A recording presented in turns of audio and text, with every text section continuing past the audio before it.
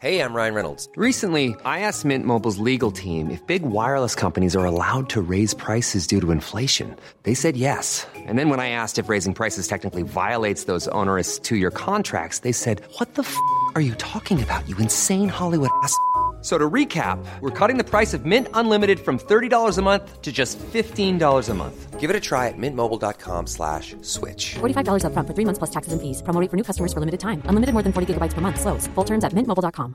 Hiring for your small business? If you're not looking for professionals on LinkedIn, you're looking in the wrong place. That's like looking for your car keys in a fish tank.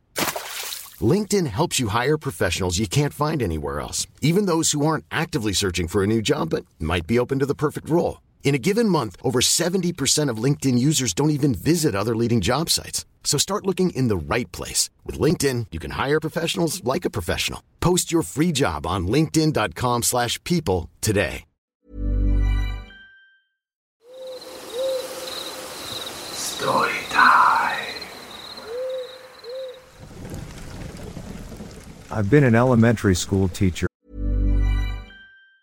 In the market for investment-worthy bags, watches, and fine jewelry, Rebag is the answer. Rebag is a luxury resale platform where each piece is carefully inspected by experts to ensure quality and authenticity. Use Rebag to buy and sell finds from the world's top brands, including Louis Vuitton, Chanel, and Cartier. Head to Rebag.com and get up to 15% off your first purchase as a member with code REBAGNEW. Shop today at Rebag.com. That's REBAG.com. And use promo code REBAGNEW for up to 15% off your first purchase as a member. I'm Sandra, and I'm just the professional your small business was looking for. But you didn't hire me because you didn't use LinkedIn Jobs. LinkedIn has professionals you can't find anywhere else, including those who aren't actively looking for a new job, but might be open to the perfect role, like me. In a given month, over 70% of LinkedIn users don't visit other leading job sites. So if you're not looking on LinkedIn, you'll miss out on great candidates like Sandra. Start hiring professionals like a professional. Post your free job on linkedin.com/people today. Selling a little or a lot? Shopify helps you do your thing however you cha-ching. Shopify is the global commerce platform that helps you sell at every stage of your business. From the launch your online shop stage to the first real-life store stage, all the way to the did we just hit a million orders stage. Shopify is there to help you grow. Shopify helps you turn browsers into buyers with the internet's best converting checkout. 36% better on average compared to other leading commerce platforms. Because businesses that grow, grow with Shopify. Get a $1 per month trial period at shopify.com/work. Shopify.com/work. Burrow's furniture is built for the way you live. From ensuring easy assembly and disassembly to honoring highly requested new colors for their award-winning seating, they always have their customers in mind. Their modular seating is made out of durable materials to last and grow with you.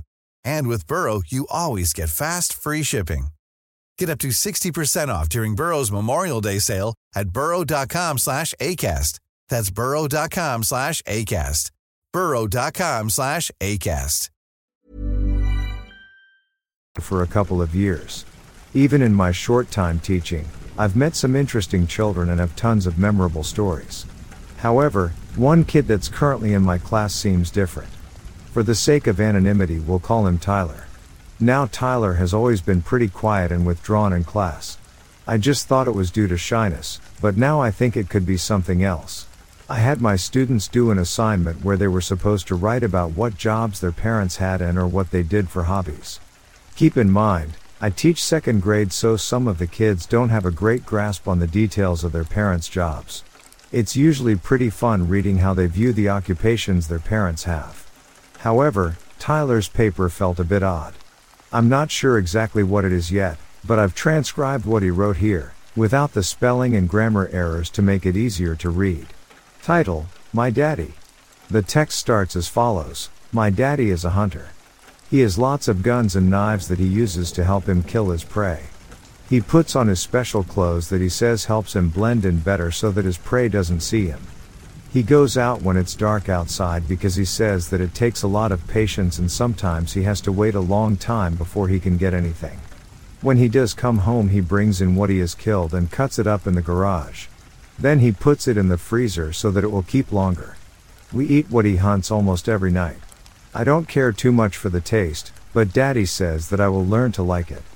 He says that most people eat meat from the grocery store, but what we get is special. Our prey is better than what they eat, he tells me. When I was little I had a mommy, but Daddy says that she didn't like him hunting. He says that he told her that he wasn't going to stop and she couldn't make him. I remember hearing them argue in my room. The next day when I woke up, Daddy said that Mommy left. He didn't go hunting that night. He stayed home and played games with me instead. Then we ate some new prey. Daddy seemed really happy and said that we would be okay without Mommy and that he would always take care of me. He said when I was older he would teach me how to hunt. I was excited to learn. On my birthday this year he said I was finally ready to help him with his hunt. We left in his truck while it was still dark out. He picked out his prey and said that he would kill it and I could watch how it was done. It made me sad when Daddy killed it because it cried. It made a weird sound too. I think I heard something like it before one night when I was little. After he killed it we put it in the back of his truck and went home. Daddy let me watch him cut it up that night. He used all kinds of different tools. When he was done he put the head in a big freezer in the garage. He says it's a trophy and that people who hunt put their trophies on the wall, but he can't do that because he has too many. Daddy said he wishes he could put them on the wall in his room. Then him and Mommy could be together again because she would see that hunting isn't bad. She would see all the pretty trophies he gets from it. He told me that one day I will be a great hunter like him. I don't think I like hunting much, but if the trophies could bring Mommy back like he said, I wouldn't mind it. I don't think they're pretty like Daddy says though. Mommy was prettier.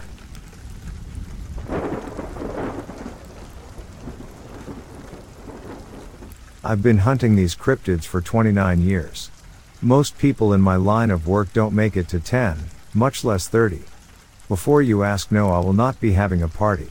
My point is that I know a hell of a lot about these things. You need to learn to stay alive if you have my job. It's not as easy as reading the old stories. And that leads into the first thing I'd like to address. Lore. I have an acronym for lore. Lost over recent eras, this little beauty has saved my life plenty of times. Do not expect to survive an encounter with a creature you know nothing about. And do not expect to survive an encounter with a creature using 400-year-old information. Not only is lore old information, but it's basically a giant game of telephone spanning centuries, if you millennials even know what telephone is. It's word of mouth and not to be trusted. For example, there are a myriad of differences between the European lycanthrope and the North American skinwalker.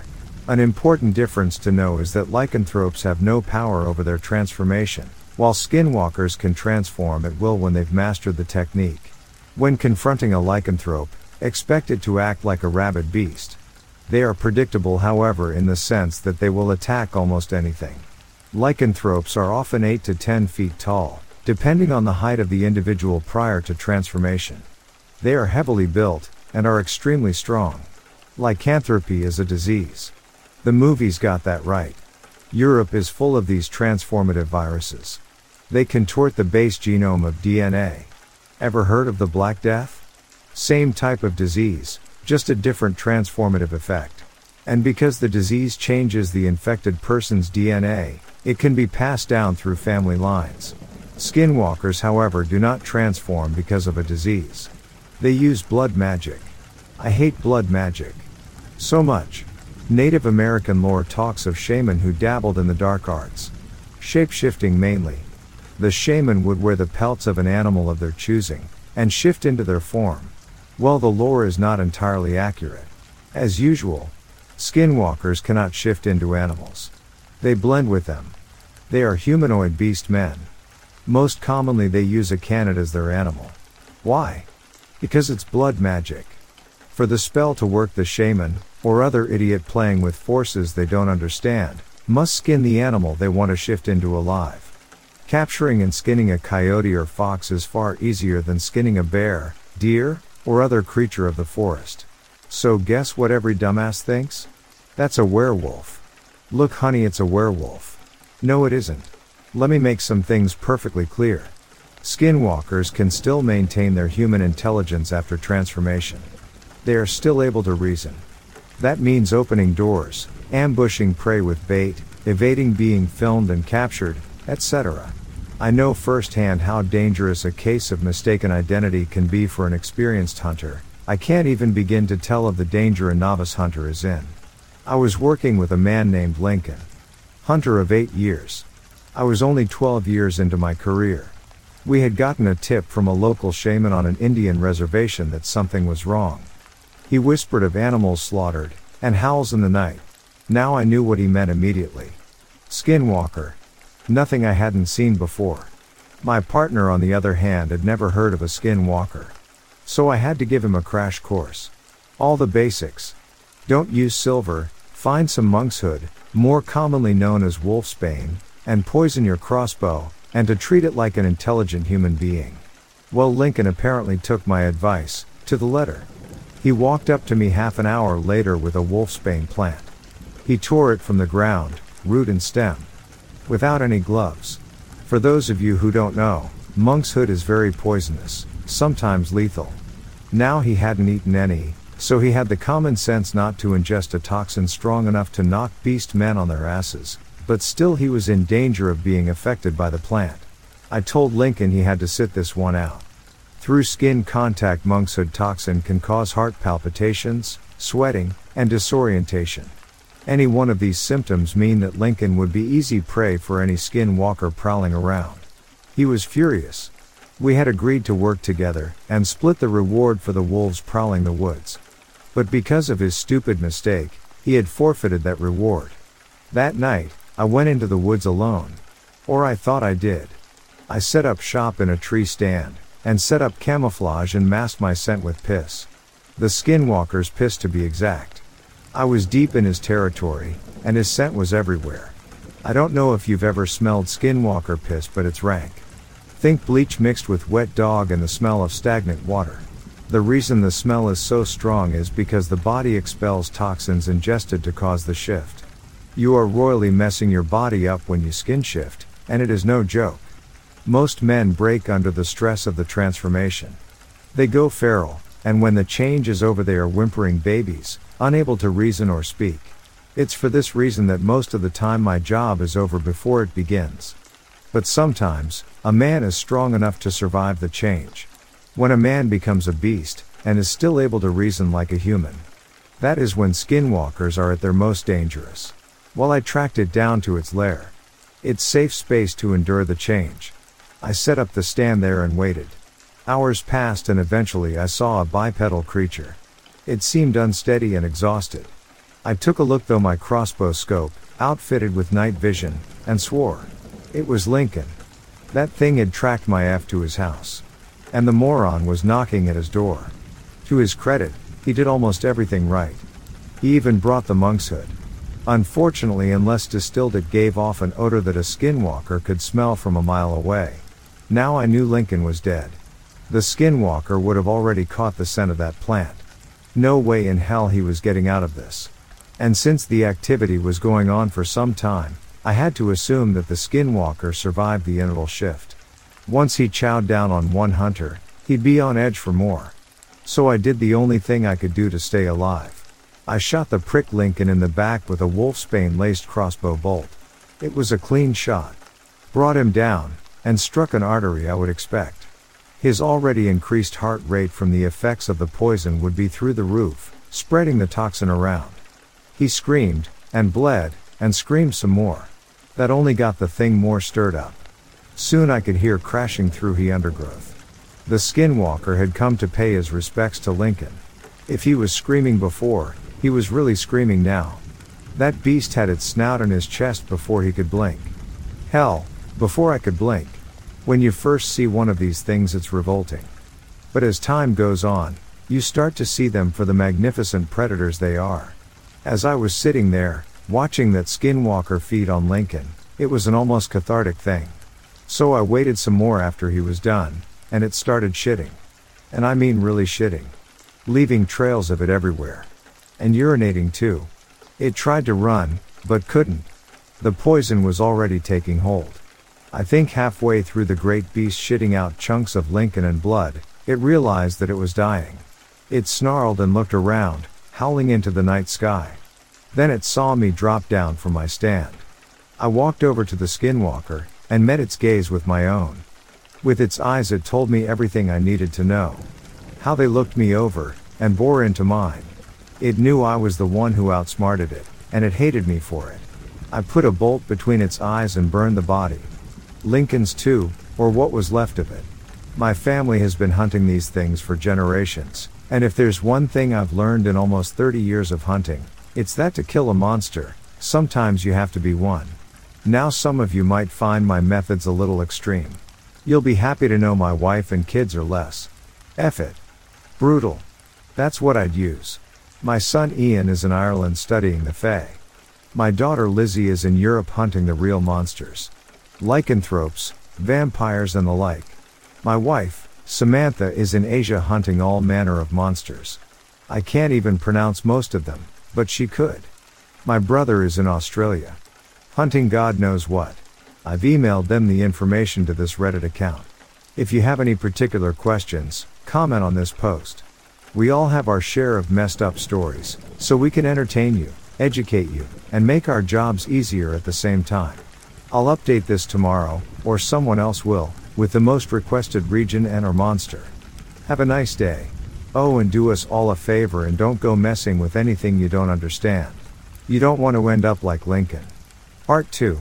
My wife is currently investigating suspicious reports of activity in India, which means she can't be here to write about her experiences right now. So you're all stuck with me again.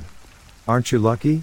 As I read through the comments, I was surprised how knowledgeable some of the people were about the things that go bump in the night. I'm almost proud to say that most of the people who have commented appear to have enough brain cells to not be a Lincoln. Touching on that story, I mentioned yet another encounter with a skinwalker, where I should have ended up like Lincoln. But he showed me mercy. It was my 5th year of hunting. I thought I was already a master hunter. I thought I had seen everything, and been exposed to enough F to not be fazed. Until I met my first skinwalker. I was trained in Europe by my grandmother. Most badass granny you'll ever meet. Now she was a master. Almost 50 years hunting, and it was cancer that took her. Arguably one of the worst monsters she ever faced. Now grandmother was used to a more superstitious time.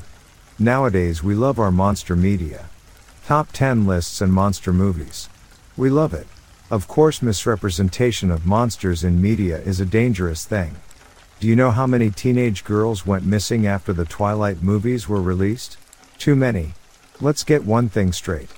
Werewolves aren't cuddly, and vampires don't F glitter. Getting off topic. My point is, that I thought I was tough shit. After conquering Europe, I went back home, to Virginia.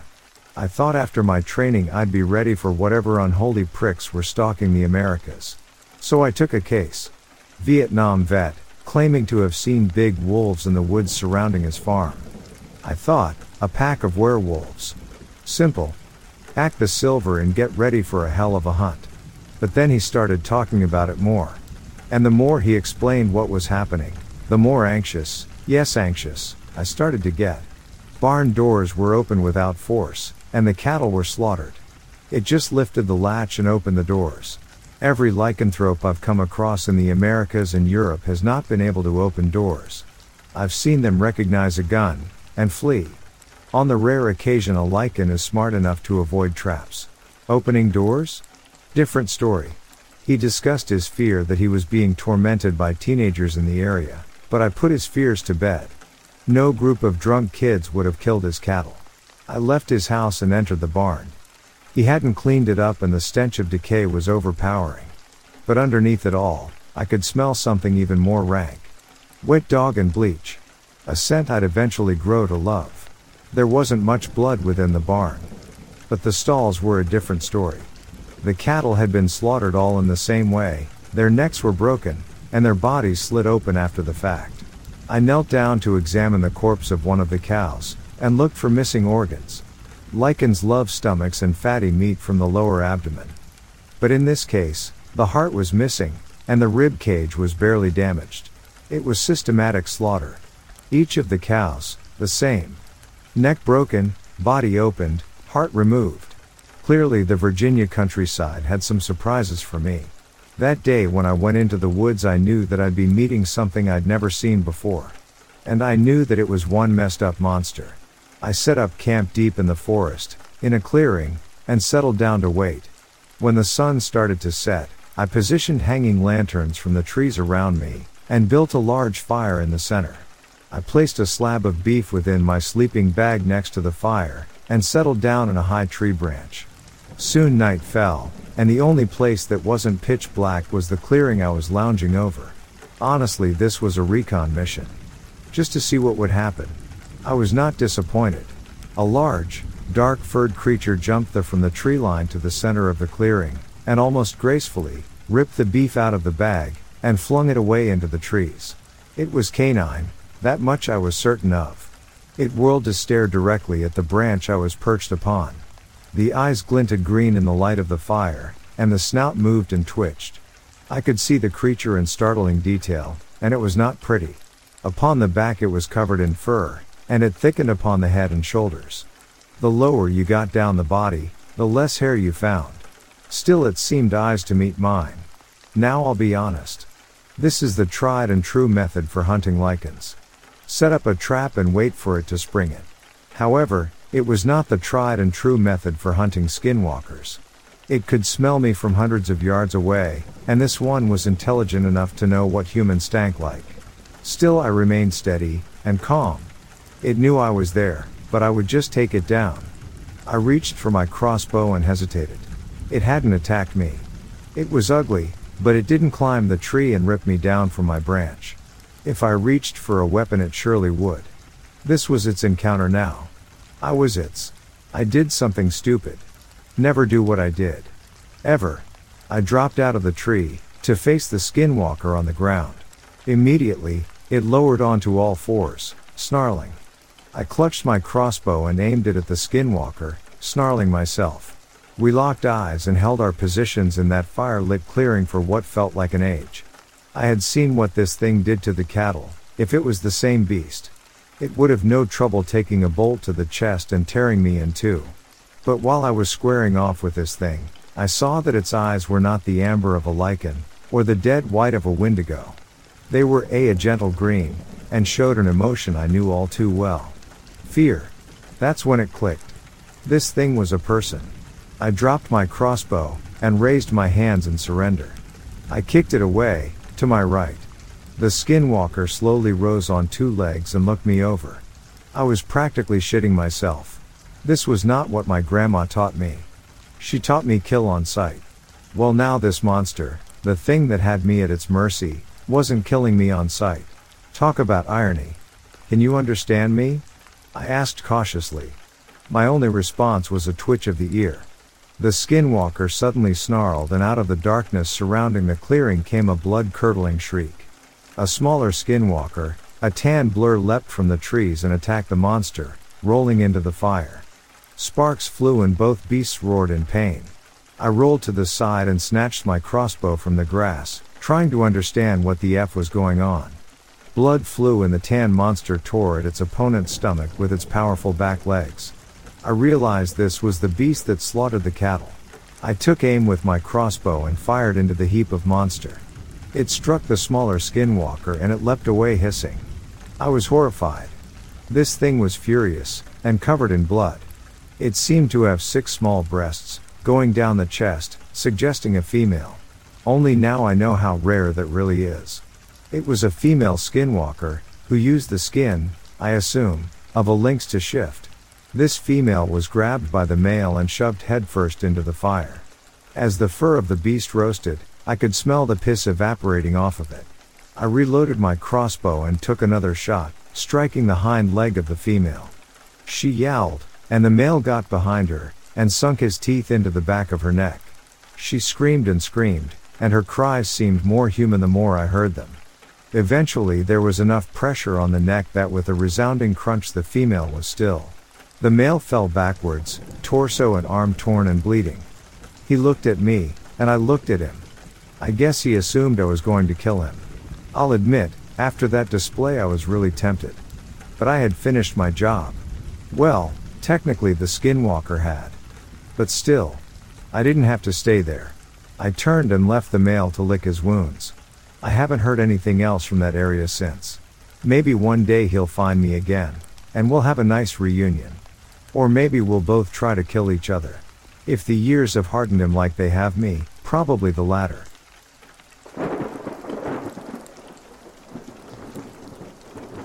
Driving at night on a highway by Kaibab National Forest outside of Flagstaff, I saw, by the center divide, a huge wolf-like creature lying down. Only it was too massive to be a wolf. Lying down, it was still higher than the guardrail. So this thing was scary large. My first thought was that I just saw a skinwalker. I remember immediately becoming wide awake and made sure to keep going as far as I could before stopping for gas, the restroom. Miles and miles later, I did stop at a rest stop to pee and was hyper-vigilant the entire time I was out of the car. I texted my mom and my brother about it. It still creeps me out thinking about what it was doing on the road.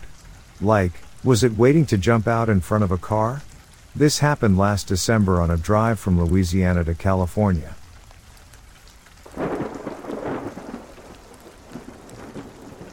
Shadow people are some part of body of if, like hands or legs. Last house I stayed in, it was worse, like I would hear moving chair sound. Mostly I seen someone standing outside my door. I would see shadow passing through. When I told my friend, she didn't believe. When she was visiting my home, she felt some was behind her and she seen a shadow of it for mere second. After that, it become more tense, like it's getting closer, like I can feels it breath. I moved out of there because of fire started in one of the room. I don't know how, and there was no rat or mice that may carry flammable things.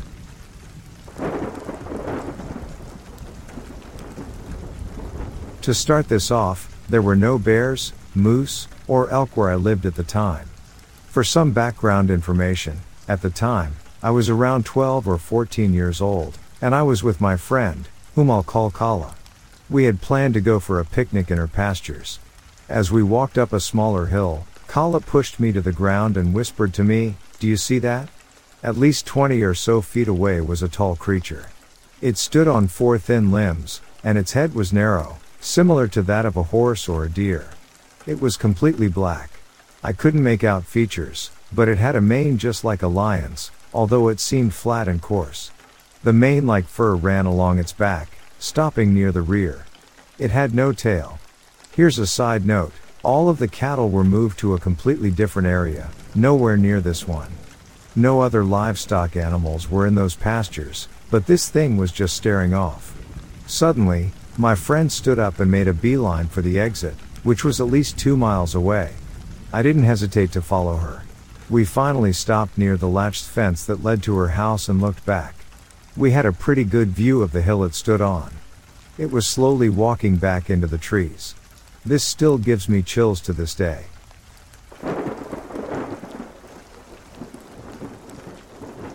At a family gathering in a city in Argentina, a second cousin asked an old uncle who used to spend summer as a kid in the house where we were partying if he could show the place where this uncle and his sister saw the flying muchachitos, little guys, when they were little.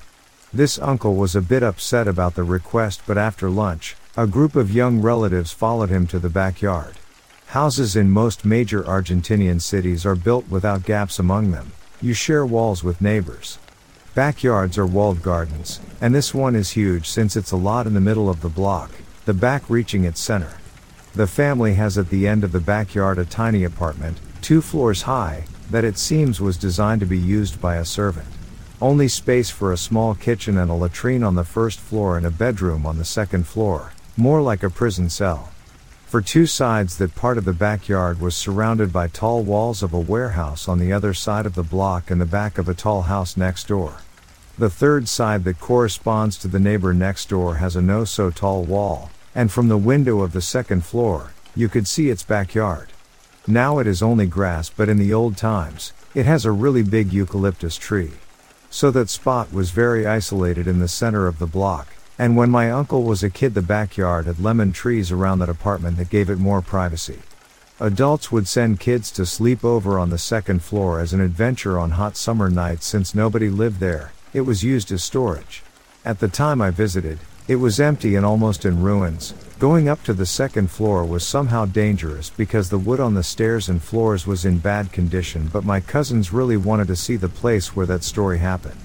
I had no idea what was going on.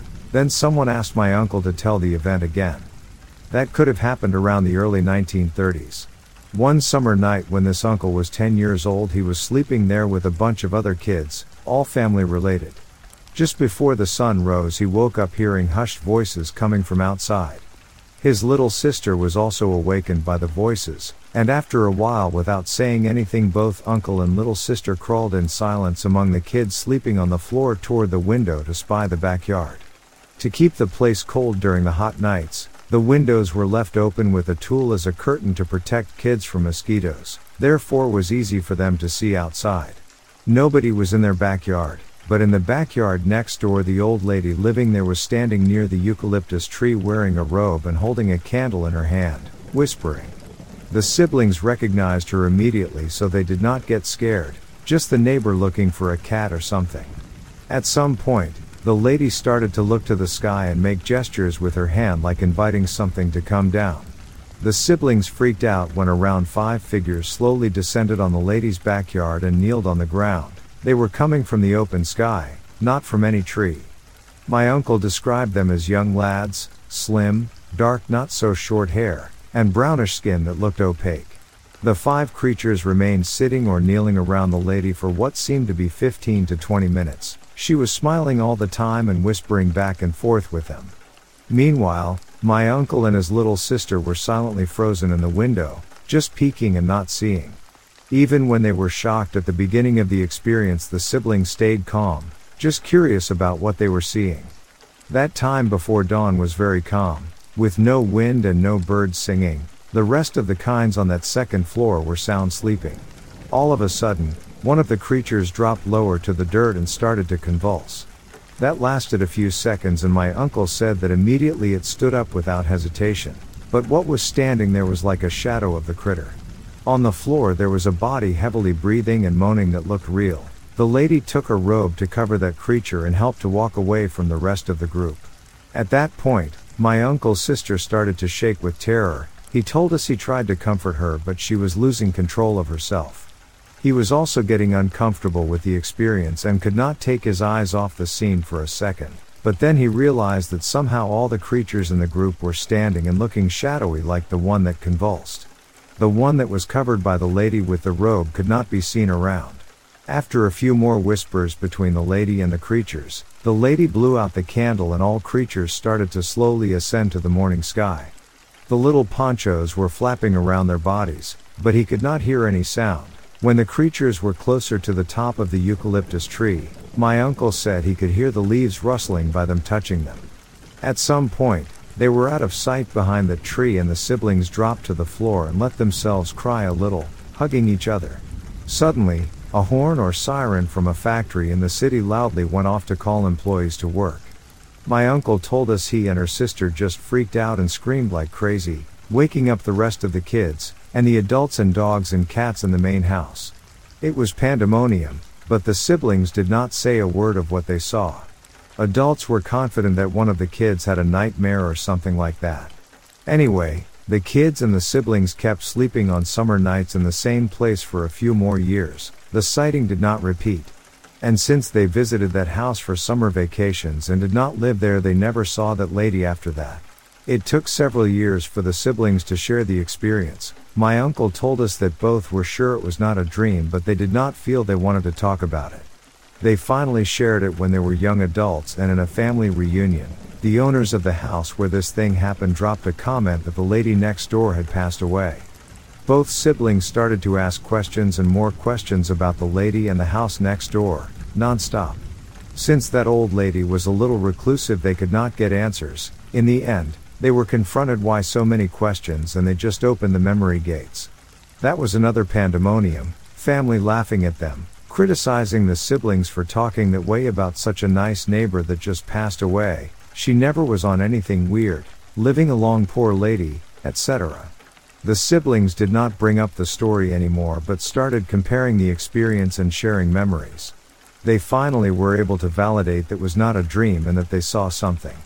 The rest of the family knew about it from this last gathering. My cousin who asked to see the place knew about it from his parents being present there. I'm sure on my side close to me knew, but I never got it. After my uncle shared this with the young generation, he told us that he felt some relief. For my cousins and me was a nice way to feel connected with the big family, but I think that all of us considered it not a real thing, just a nice tale. Recently, I talked about it with someone present when my uncle told the story and showed us the place. She told me after that experience she had a few dreams where naked characters would drop down from the ceiling, sky and just be a backdrop of the dream scene. Other cousins also had similar stuff happening in dreams or while meditating. In my case, on a windy day I was driving my car with my wife and a burlap sack flew in front of the windshield and blocked my view. I pushed the brakes to the floor.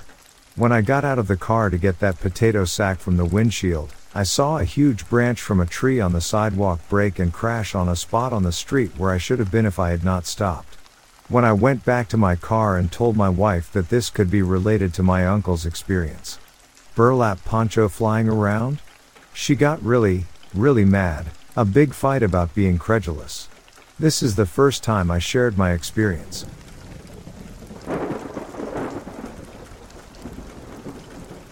I live in a small wooded area in a suburb of Lexington, Kentucky.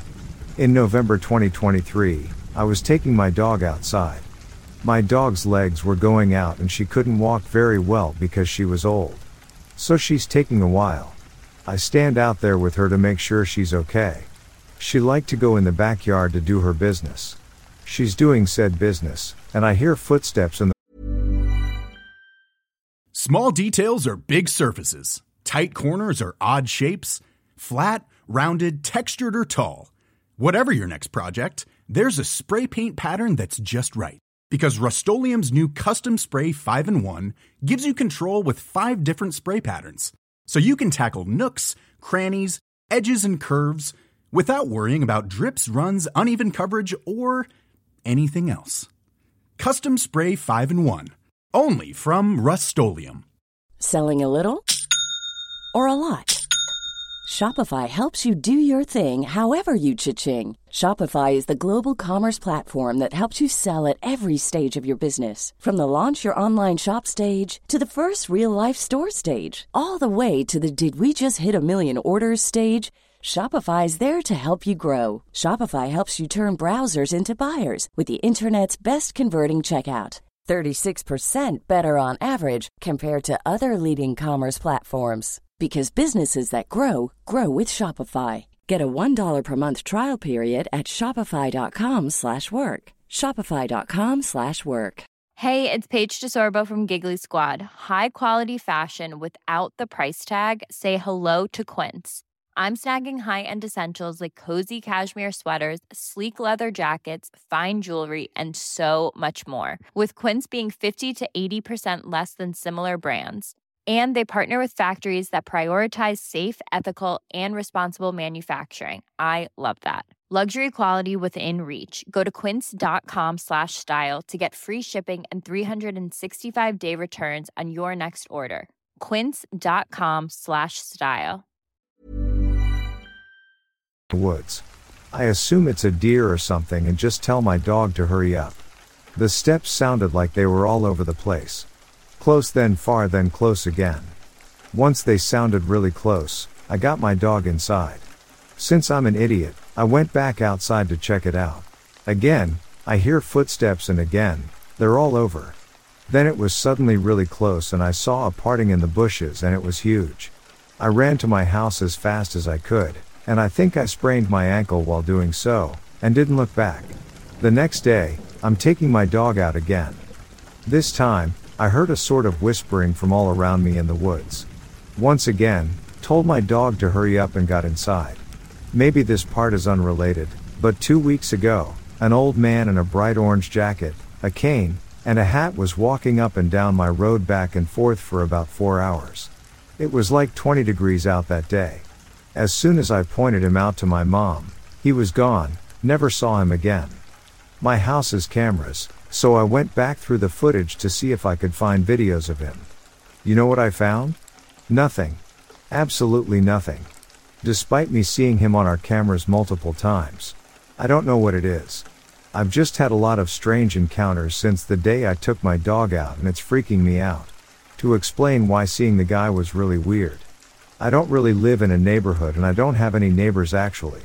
There's my house, then the road, and a lot of people have died on my road, so it's not a place people walk on. There's no sidewalk or anything, just a road then woods. So seeing some guy walking on it for hours was really strange and not at all something I've seen while living there. It might not be related and I might be paranoid or on edge, just a lot of strange occurrences that happened since that first one and something isn't right.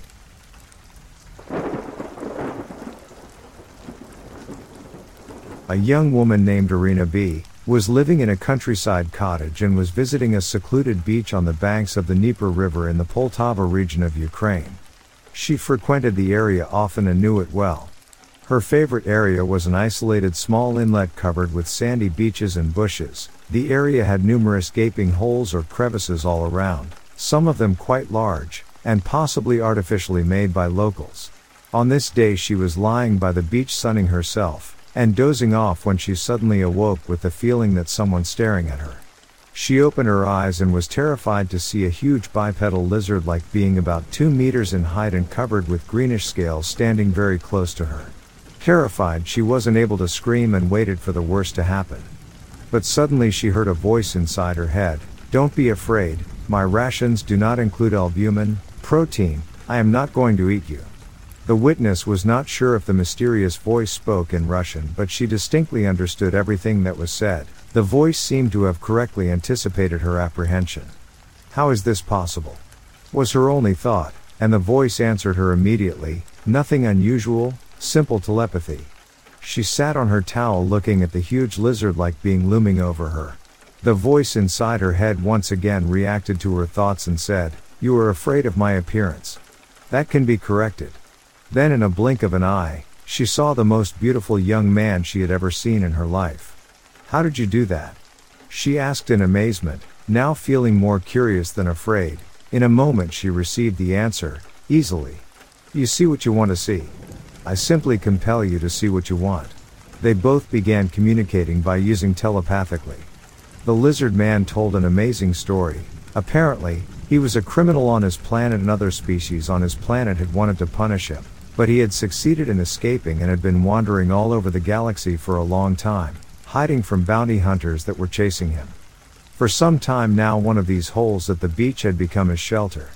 But he was now tired of hiding and wanted to be found and punished. He had evidently been observing her every time she had come to the beach for a while. She reminded him of his home planet where the creatures also liked the sun and the water. He just wanted to chat with her since he had been an outcast from his planet for so long.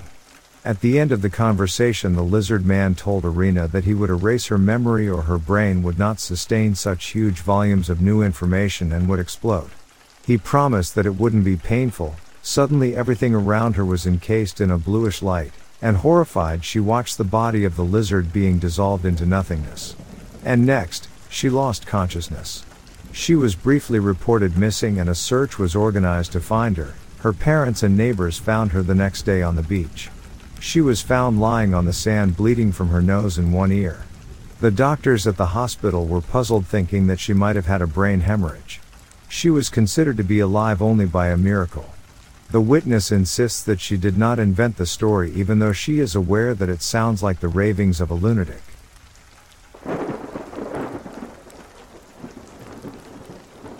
Okay, so I'm going back about 11 years ago. I was pregnant with my son at the time, but only just.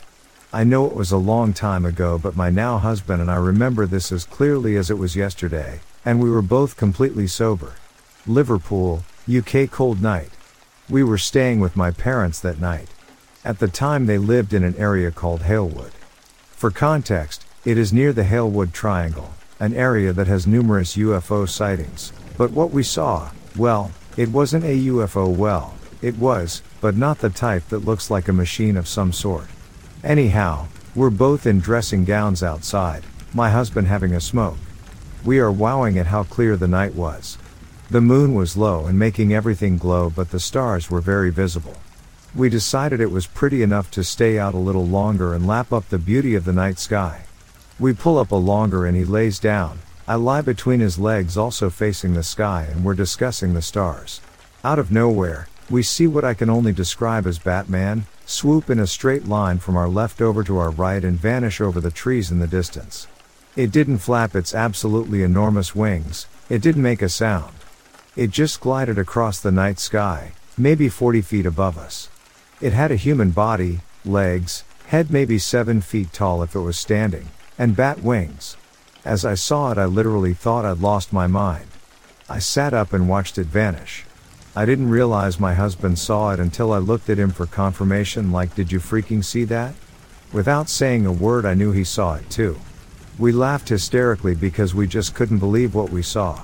I still don't think we have processed what we saw that night. I can't pick out any major features as it was dark. But it was clear to see as the moonlight bounced off it. There is absolutely no animal that resembles this that I'm aware of. We get herons, large birds of prey, etc., which we see very often, daily almost. It absolutely was not any kind of creature I had ever encountered before. It certainly wasn't any bird that we know of, and the bats here are minuscule. Has anyone else ever seen anything like this? Me and my husband still talk about the time we saw Batman. Added a very simple pic of a drawing I made. The wings were probably twice as long as this, but I couldn't fit them on the paper. The lines on the wings are arms. I couldn't see fingers or toes. I couldn't see its face as it appeared to have its head up looking ahead of itself, so what I saw was the underneath of its chin, if that makes sense, as the side we were looking at was its belly or underside. It was gray in color, but its wings were slightly darker. No hair from what I could make out. It very clearly had 2 legs which it kept tightly together.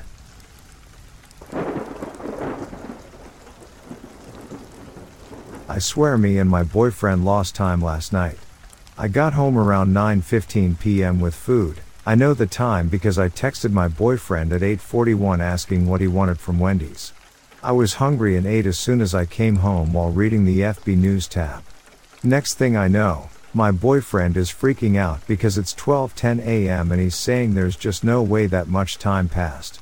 He had been downstairs in the kitchen cleaning a little bit from a mess he made earlier. Then I'm also freaking out because I'm still eating my food. I know I eat slowly, but not that slow. It's so freaking weird and I can't explain it. There's no way I would have spent that much time reading news headlines and maybe skimming a few articles. FB News doesn't even have that much news, lol. He definitely wouldn't take 3 hours cleaning the kitchen. It's tiny and all he had to do was run the dishwasher and wipe the counter. It was 12:10 a.m. when it should have been 10 p.m. at the absolute latest. I would have been eating really cold food if it took me 3 hours to finish it. It was just a cheeseburger and medium fries. What's even more crazy is I had a Frosty that wasn't even melted. It was just like it always is after maybe 20 minutes, just a little bit melted right around the top. How would it not be completely melted if it was sitting out for 3 hours? I'm stumped. Never had anything like this happen before, and it happened to both of us. We kept talking about it because we were both so shocked.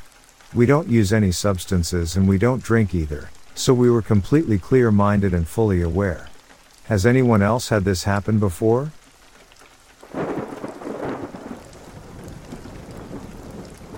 I recently acquired a new roommate. The entire situation should never have happened, but I needed someone to help with rent, so a Craigslist posting later, he moved in. His name was Greg, and he disclosures to me that he did have some strange sleeping behaviors, sleep talking, sleepwalking, night terrors. Funny thing was, I also had a history of sleepwalking, but only on rare occasions. The first incident occurred about 1 week later when I heard him screaming in the middle of the night. Since we both slept in desperate rooms on different sides of the house, the scream sounded distant, but enough to scare me so much I ran to check on him. As I'd get closer to his bedroom, he stopped screaming, so I just went back to bed. For the next month he had no issues. I noticed he had no friends or family that would visit, and I never saw or heard him on the phone or texting. Then another random night, Greg started screaming.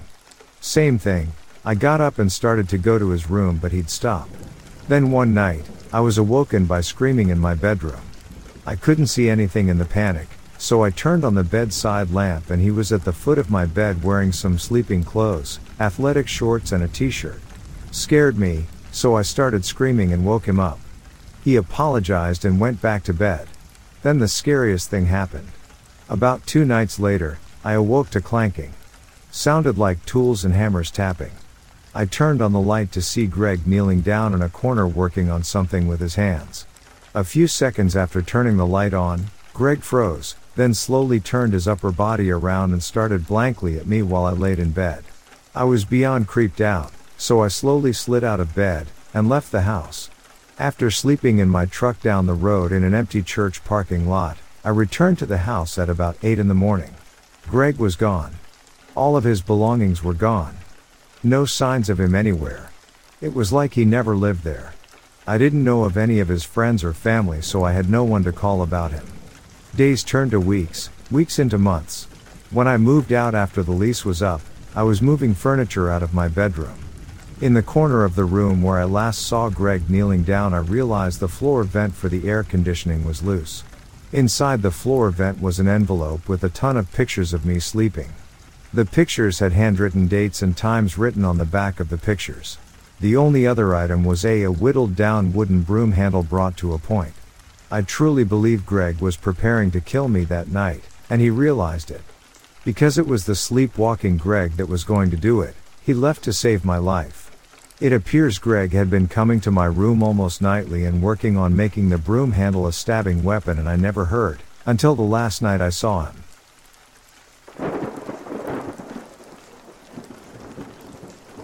I was selling an entertainment console and these guys called to come look at it. They seemed interested in it and loved the size.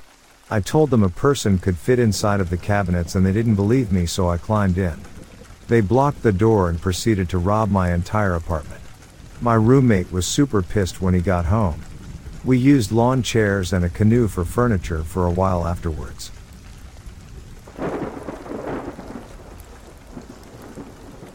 About 6 years ago, my now husband, Josh, and I moved to Northern Kentucky for work. Northern Kentucky is part of a tri-state area with Ohio and Indiana. This was our first apartment that was larger than a shoebox, and we were looking for some extra counter space. We found the perfect microwave cart on Craigslist, so Josh called up to the seller, who seemed perfectly normal. The address was on Wren Road in Ross, which we assumed was in Kentucky. We also assumed, based on our own experiences with waterfront property on the East Coast, that it would be a nice neighborhood, as it was right on the Ohio River. So we mapped out our route and went on our way in our Mustang convertible, with the top down. It was just getting dark outside at this point. After a considerable drive, and after passing the road by accident, we found it. In addition to the street sign, which was mostly hidden by bushes and trees, it was marked with some very faded wooden signs which we couldn't read very well in the dark. Those signs probably should have been our first inclination that something wasn't right, but we vaguely took notice and turned down the street. Upon going over a small hill that included railroad tracks going perpendicular to the road, we bottomed out and lost our muffler. So with our car's now extra loud engine, we came out of the trees into a small trailer park. There were about 5 trailers on each side of the road, which ended in a cul-de-sac. Immediately we were a bit nervous, having not expected a scene like this. Josh pulled the car in and turned it around so we were facing the exit. Immediately, the inhabitants of the trailer park, who had all been standing together talking, came over and surrounded our car. I was pretty much panicking at this point and was nudging Josh, just wanting to get out of there. The large, beer-bellied, redneck man, who seemed to be the spokesperson of the group, asked angrily what we were doing there. Josh told him we were there about the microwave cart from Craigslist. The man said, "Craigslist? Nah, we don't got nothing like that here. What did you say you were looking for?"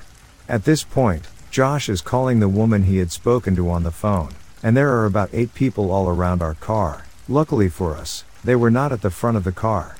The woman answers the phone. Josh realizes we're obviously in the wrong place, apologizes a few times, and we floor it out of there. On the way out we go over the hill and bottom out again. Speaking to the woman on the phone, we realized that she was on Wren Road in Ross Township, Ohio. We set off for her actual residence, and claimed our microwave cart at her nice, normal suburban home. We were scared shitless and our car was even louder than normal, but we were safe. There are plenty of lessons to be learned from others who've dealt with Craigslist creeps, but we still use it when necessary, and haven't really had any actual issues. One lesson we did learn though: riverfront property in the Midwest is the complete opposite of beachfront property on the East Coast. So though we don't live anywhere near the Midwest now, creepy trailer park rednecks, let's not meet.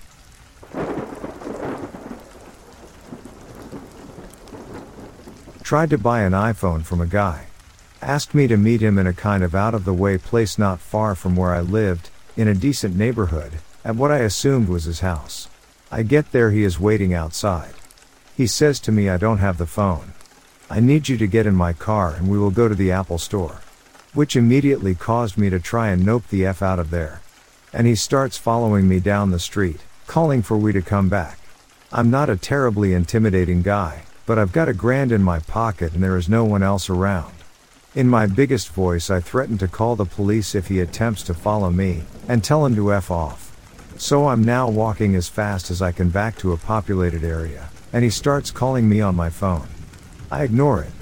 He tries 2 to 3 times and then pulls up next to me, apologizing and trying to get me in his car, still. Again, I shout at him to F off from the side of the road. He drives off. I finally get to a strip mall and he calls me again. WTF? I'm feeling safer and I've collected my thoughts a little, and answer the phone. I tell him to shut up, and what a piece of shit I think he is, and if I have anything to do with him again I won't hesitate to call the cops. There are people staring at me as I shout at my phone, but I don't really care. In hindsight, I wish I got his plate and give that and his number to the police anyway. I count myself lucky to get away unscathed.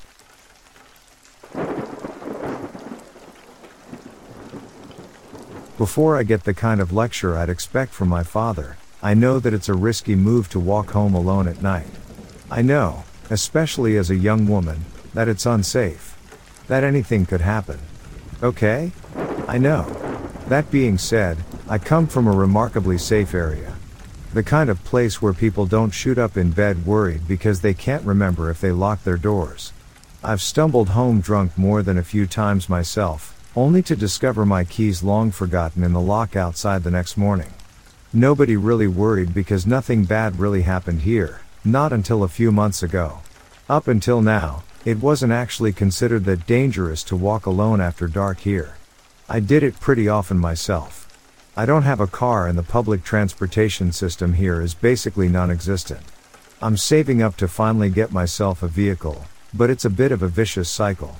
I can't afford a car, and the relative safety it would afford me, so to get one, I have to work. And I'm a bartender, so that means working late shifts. There's been a recent spate of killings in my town, the first of its kind, really. We've seen a startling number of victims who've all met their end at the hands of a frenzied knife attacker over the past few months. And the murders are all brutal beyond belief. The victims are stabbed to the point of death, and then some. Past the point of recognition. Complete overkill. First it was one murder every so often, but now sometimes multiple victims are found after a single night. All of these people were simply going about their business as usual, walking home after dark from work or a friend's place or the store. Many of them died just yards from the safety and comfort of their homes, some mere steps away from their front doors. We've been forced to confront the fact that we almost certainly have a serial killer on our hands. With all of this weighing heavy on my mind, I guess you'll all understand why I was terrified to find myself out on the street hours past nightfall and out of options. Surprisingly, I wasn't leaving a shift last night that I can plan for, and I actually have started carpooling with my coworkers over the past couple weeks. After realizing I was either out or working a startling amount of the nights when the killer added another victim to his count, I figured I needed to take these extra measures to ensure my safety. I was actually leaving my boyfriend's, well, ex-boyfriend's, house late last night after we got into a huge fight. It started with the same old stuff. He's incredibly jealous, aggressively possessive. Despite my being faithful for the several years we've been together, he's never learned to trust me. He's always going on and on about my phone, insisting that if I don't respond to him, Then I must be cheating. He was drunk, belligerent, and he wouldn't let it go last night. He pointed out several recent windows of time when I should have texted back, failing to realize that, because these instances were in the middle of the night, I was either working or sleeping like any other normal person. The fight started at around 2 a.m. and ended over an hour later. He seriously broke my phone, then kicked me out with no way to call for help. I had no cash on hand and no way to call a cab anyway. The buses had stopped running for the night, and the walk to the nearest bus stop probably would have been longer than the walk back home. I was drunk and alone and scared and helpless. I briefly considered knocking on a neighbor's door but stopped myself. I didn't want to make a fuss. I could just walk home on my own. It wasn't a big deal. It'd only take me about 15 minutes. After all, I'd done it plenty of times before. With a renewed, or feigned, more likely, sense of courage, I plodded down the steps outside my ex's house and onto the sidewalk. I tried desperately not to think of the serial attacker, but it was no use. I couldn't silence my thoughts about what scared me most about the maniac, his preferred victims. It was his lack of preference that worried me most, actually. It sounds horrible to say, but in that moment, I couldn't deny the thought, if he only went for a certain kind of victim, like petite blonde girls, I'd have felt safer. As I continued my walk, I thought back on all of his victims, realizing that there was no common thread that could stitch his choice of victims together. There was no neat box that I could categorize them in, all in the name of making myself feel safer. Even more horrifying still, several men had fallen victim to the killer, big men that sure as hell put up a fight, yet stood no chance against such vicious knife attacks.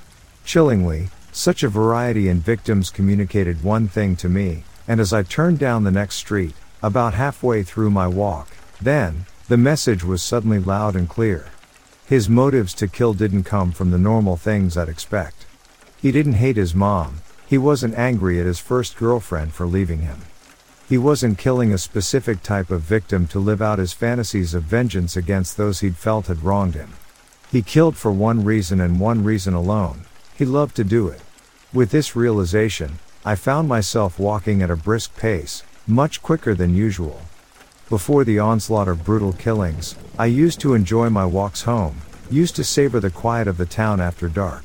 It used to feel like the world belonged to me, like everything had slowed down for my enjoyment alone, like I was the only person left on the planet. Last night, it was different, a slight difference, but one that made a monumental impact. In my mind, I wasn't the only person anymore. Instead, it was just me and the knife-wielding fiend, hell-bent on my destruction. Just the hunter and its prey. I tried to silence these thoughts, tried in vain to reassure myself that we hadn't seen an attack in a little over 2 weeks. For a few moments, these internal reassurances actually worked. Perhaps it was the buzz I still had going. I felt myself start to calm. Though I remained vigilant, I had to be. My senses were on high alert so that I wouldn't get caught off guard. It was probably because of this heightened vigilance that I heard the sound from behind me, the first sign to prove that I was as far from alone as I feared. Before I'd even registered the disturbance, my head whipped around instinctively to look back over my shoulder. It was hard to see at first, but once I saw a quiver of movement in the distance, my stomach bottomed out and hit the ground. There was a man behind me, dressed head to toe in black. He was walking quite quickly himself, with purpose. And I wasn't about to stick around and find out what exactly his purpose was. I felt frozen in place for a moment, but once my body caught up with me, we were on our way further down the street. I was only a couple blocks away from my house at that point, and my feet carried me as fast as they could, but my shoes were uncomfortable and I found it hard to move. I could still hear him shuffling along behind me, his footfalls coming at a disturbingly fast pace. From the sounds alone, I figured I'd hardly expanded the gap between us. He was in quick pursuit. I wagered a second glance over my shoulder. Big mistake. Like some true horror movie shit, I toppled over. Reflexively, I threw my hands out in front of me so that my palms made harsh contact with the paved sidewalk. I knew I had to get up, though, because his steps were growing much louder. I began to panic as I realized that this not only because he was closer to me, but because he'd started to run. Fast. Adrenaline surged through me, urging me to scramble to my feet and get home, or at least to get help. I don't think I was even in control of my body anymore. I'd relinquished all operating power to my most basic, primal self, commanded only by the will to survive. I figured this must be true, that I must have set all cognitive processes aside in favor of escape and survival, because I startled awake this morning, at home. I woke up in bed, naked, hungover, with a foul taste in my mouth that took a few times brushing my teeth to get rid of. I'm a little worn out, but I'm safe. I don't look much like I was in a fight for my life, just some scrapes and bruises here and there. My fingernails are surprisingly dirty, with some substance caked underneath them, probably dirt from when I fell. It's hard to say exactly what happened, though. The adrenaline rush that came over me was so powerful that I have only a hazy recollection of the entire night, that, of course, in conjunction with the alcohol. My survival instincts must have carried me those last few minutes until I burst through my door. It was a close call, for sure, but even closer when I opened my laptop to a news alert. Apparently, a morning jogger found a man's body, another victim of the killer. There are few details available now, but he was found on the same street I'd been pursued on last night, likely to have been killed near the same time I'd escaped. One of the detectives on the case reported that he expected an identification to be difficult, seeing as the victim had been nearly ripped to shreds. Like I said, I don't exactly remember what happened last night, but I'm comforted by the fact that I was so close to death but that I made it home safe. I'm exhausted and I certainly look a little rough, but I'm okay. And that's something to be grateful for, don't you think?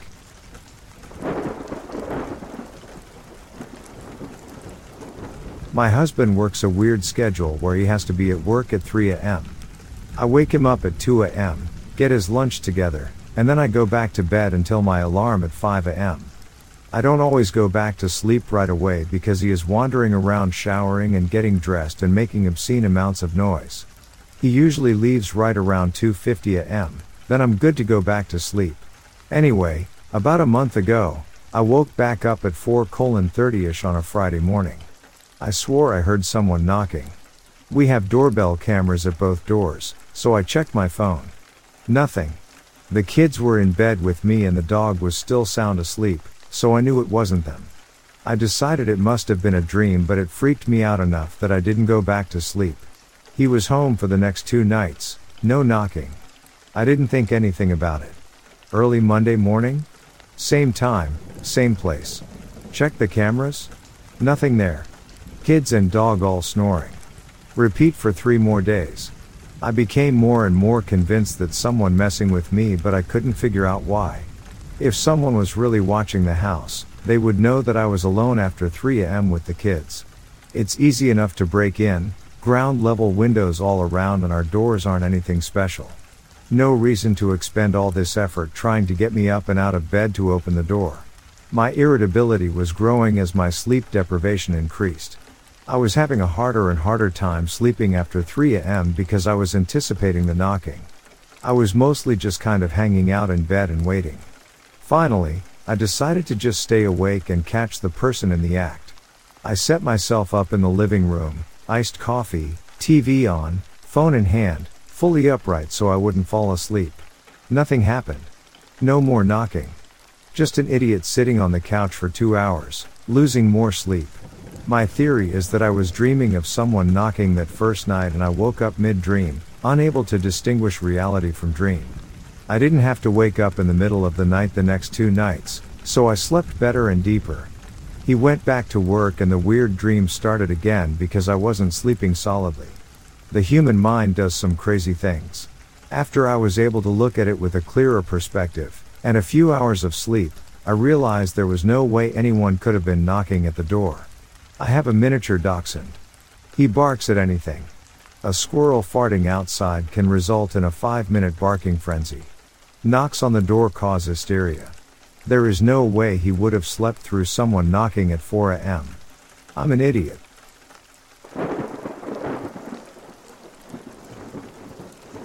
When I was a child, I had life-size, aka 3 feet tall, Power Ranger dolls.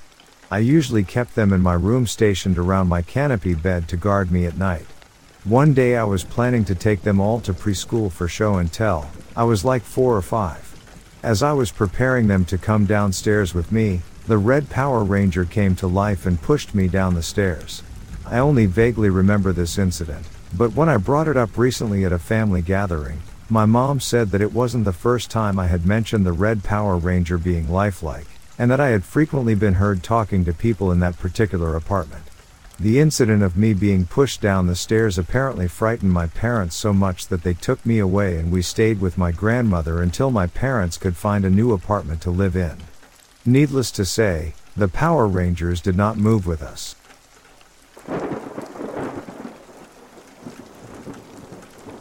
My husband recently took an overnights job to help us out during pandemic. He's only been there about 2 weeks and works evenings or overnights, 9 p.m., 6 a.m. Last night was no different. He left home around 8:15 p.m. Our daughter, age 11, and I decided to make it a movie night. Around 11 p.m., I heard keys in my back door and the usual sounds my husband makes when he comes home. I creep out to the kitchen to make sure it was him, and it was. He told me he needed to grab his knee compression sleeve, walks down the hall, says hi to our daughter as he passes the living room, and goes upstairs. He came back down, gave me a kiss and left again. We finished our movie and went to bed. In the morning when he got home I made a joking comment about him forgetting his knee sleeve. He was genuinely confused as I recalled the previous night. Our daughter confirmed everything I said and he still was acting confused. I pulled up our security motion camera on my phone to show him when he popped in quick. But there was no footage from the night before, or any other night, of him coming home after he's left for work. My daughter and I both heard him, saw him, and I touched him. But he was never home during that time. Nothing else out of the ordinary happened that night. We seriously have no idea what happened.